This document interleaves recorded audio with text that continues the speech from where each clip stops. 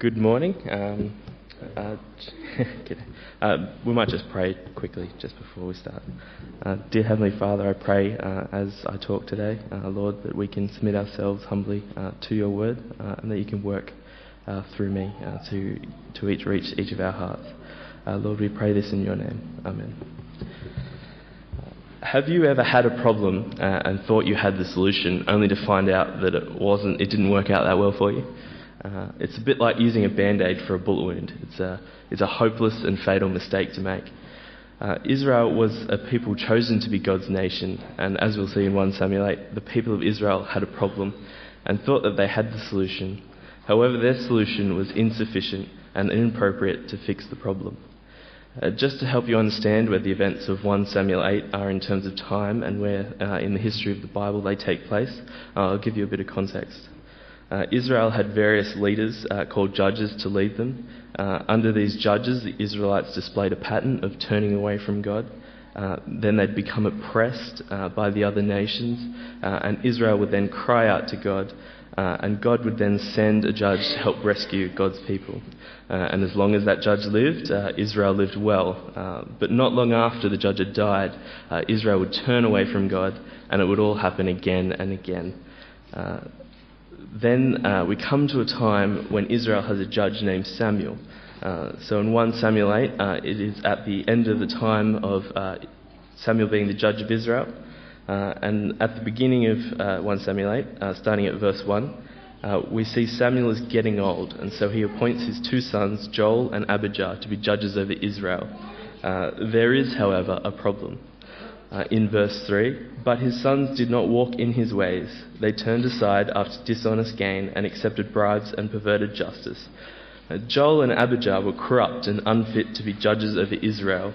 So the elders of Israel, recognizing a problem with the leadership, gathered together and met with Samuel, saying in verse 5, "You are old, and your sons do not walk in your ways. Now appoint a king to lead us like all the other nations have."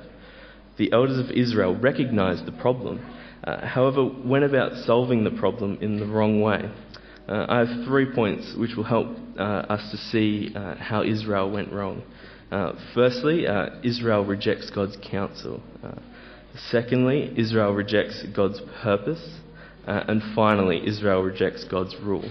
So let's start with how Israel got it wrong by ignoring God's counsel. Let's look at verse 6. But they said, "Give us a king to lead us." This displeased Samuel, so he prayed to the Lord. So Israel, having already made up their minds, asked for a king. There's no sort of discussion about should we have a king, should we not have a king. There doesn't appear to be any input from God. They don't come to Samuel asking what to do, and they don't ask God what to do. They just come and they just want to know who that king will be. They've decided that the solution will be having a king of their own choosing.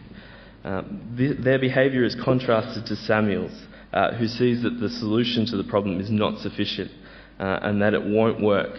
So let's look at what Samuel does. At the end of verse 6, this displeased Samuel, so he prayed to the Lord. Samuel relies on God for the solution, not himself.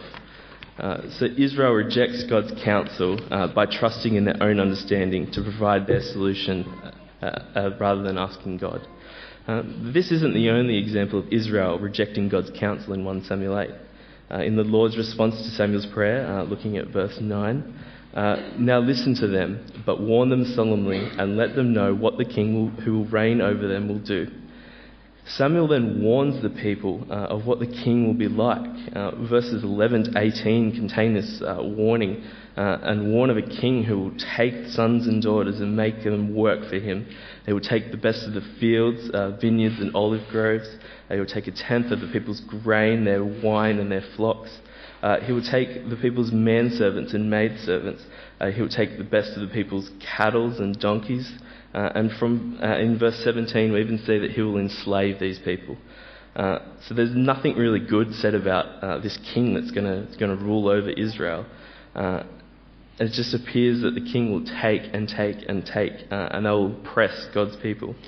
Further than this, when a king makes them slaves, God says in verse 18, "When that day comes, you will cry out for relief, from the king you have chosen, and the Lord will not answer you in that day.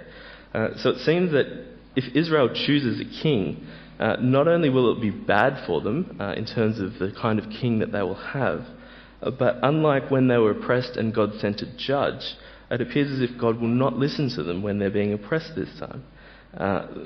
The solution will actually make the problem worse. It's a bit like using petrol to put out a fire. It seems like it might be a good solution. Petrol sort of looks like water. It looks like a liquid. And at first glance, let's just chuck it on. But that just makes the problem a lot worse. So despite a solemn warning, look how the Israelites respond in verse 19. But the people refused to listen to Samuel. No, they said, we want a king over us. Then we will be like all the other nations, with a king to lead us and go out to battle before us. Here we see a stubborn people who choose to reject God's counsel. There is relevance for us in 1 Samuel 8. We often look for solutions to our problems in the wrong places, and so find the wrong solutions. The world around us tells us how to live our lives, and we all too often listen to what the world says. But the world offers us hopeless and insufficient solutions that are often not helpful. We ought to listen to God. We ought to ask Him for His guidance and advice, because only God has the wisdom to help us live in the most beneficial way. So let us submit ourselves to God's counsel. Moving on to the second point, Israel rejects God's plan. So God had promised earlier in the Old Testament that just after Israel was rescued from oppression in Egypt, that Israel would be a holy nation, a special treasure, and a living proclamation of God. Israel was meant to be different from the other nations, so that the other nations could see that they were different and sort of wonder what's different about them, and that they could sort of lead them to God. In 1 Samuel 8, however, we see that Israel is rejecting the purpose that God had for them in their desire to have a king over them, just like all the other nations. They wanted to be more like the other nations rather than be more like God had told them to be holy. They see the armies of the other nations and they hear of their victories with the other nations have a king. So Israel sort of thinks naively that if they were to have a king, they'd have a stronger army and they'd be the greatest nation on earth. But Israel forgets that their strength does not come from the Lord. It doesn't come from themselves, it comes from God alone, who saves them from oppression. God sent the judges to rescue Israel, and God rescued Israel from Egypt. 1 Peter verse 9, but you are a chosen people, a royal priesthood, a holy nation, a people belonging to God, that you may declare the praises of Him who called you out of darkness and into His wonderful light. We as Christians shouldn't want to be like the world and the people around us that do not follow God. We are called to live lives that declare the praises of Him who called us out of darkness and into His wonderful light. When it's 9 a.m. on a Monday morning, do you forget God? Do you forget His purpose for your life? When was the last time you tried to speak to a colleague or friends, family, about Jesus? Do they even know that you're a Christian? Do they see that your life is different? How do you fulfill the purpose and great commission God has given you? Let us submit ourselves to God's purpose for your life. And last point, Israel rejects God's rule. Israel's desire for a just ruler is not in and of itself a sin. In fact, it would be unwise for Israel to continue to have a corrupt leadership under Samuel's sons. A common occurrence in the Old Testament of the Bible is that under a wicked and corrupt rule, Israel quickly forgets God and becomes spiritually confused. They lose God and they sort of just go off and worship other idols. And it also appears in the book of Judges that without a king, everyone in Israel sort of did as they saw fit. So perhaps a king isn't such a bad idea. In fact, in Deuteronomy chapter 17, verse 14, a part of the Bible written by a man named Moses several hundred years before the events of 1 Samuel 8, there are requirements for establishing a king. When you enter the land the Lord your God is giving you and taking possession of it and settled in it, and you say, "Let us set a king over us like all the nations around us," be sure to appoint over you a king the Lord your God chooses. And so God has given them a command for when they want a king of what to do. Israel, knowing this, they choose to disobey it. They choose to reject God's authority over their lives. They commit idolatry. They put themselves rather than God in the place where God ought to be as king. The issue is their decision to appoint a king of their own choosing. They do not want God to choose the king. Israel wants their own human king to replace their existing king, which is God. In 1 Samuel 8, verse 7, after Samuel asks of the Lord what to do, the Lord says, "Listen to all that the people are saying to you. It is not you that they have rejected, but they have rejected me as their king." My dear brothers and sisters in Christ, we too often are like Israel. We sometimes think that we can reject God as king in our lives. We think that it's somehow acceptable. We try to put a band-aid on a bullet wound and deceive ourselves. We think that the problem is solved and that our band-aid solution is sufficient, which just makes the problem worse.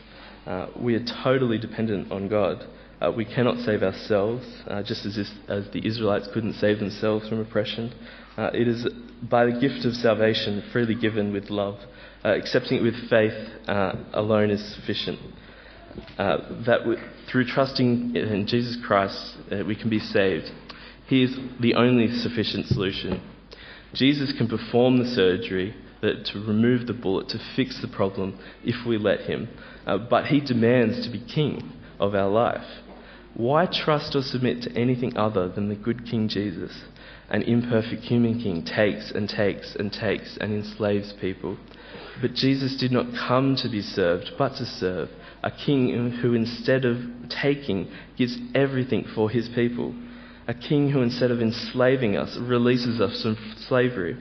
Instead of a king who wins military battles, is a king who defeated the greatest enemy and freed us from the curse of sin. A good king who is king forever. Through his death and resurrection provides a means to be made right with God. How great is it to have such a wonderful and perfect king as the king of your life.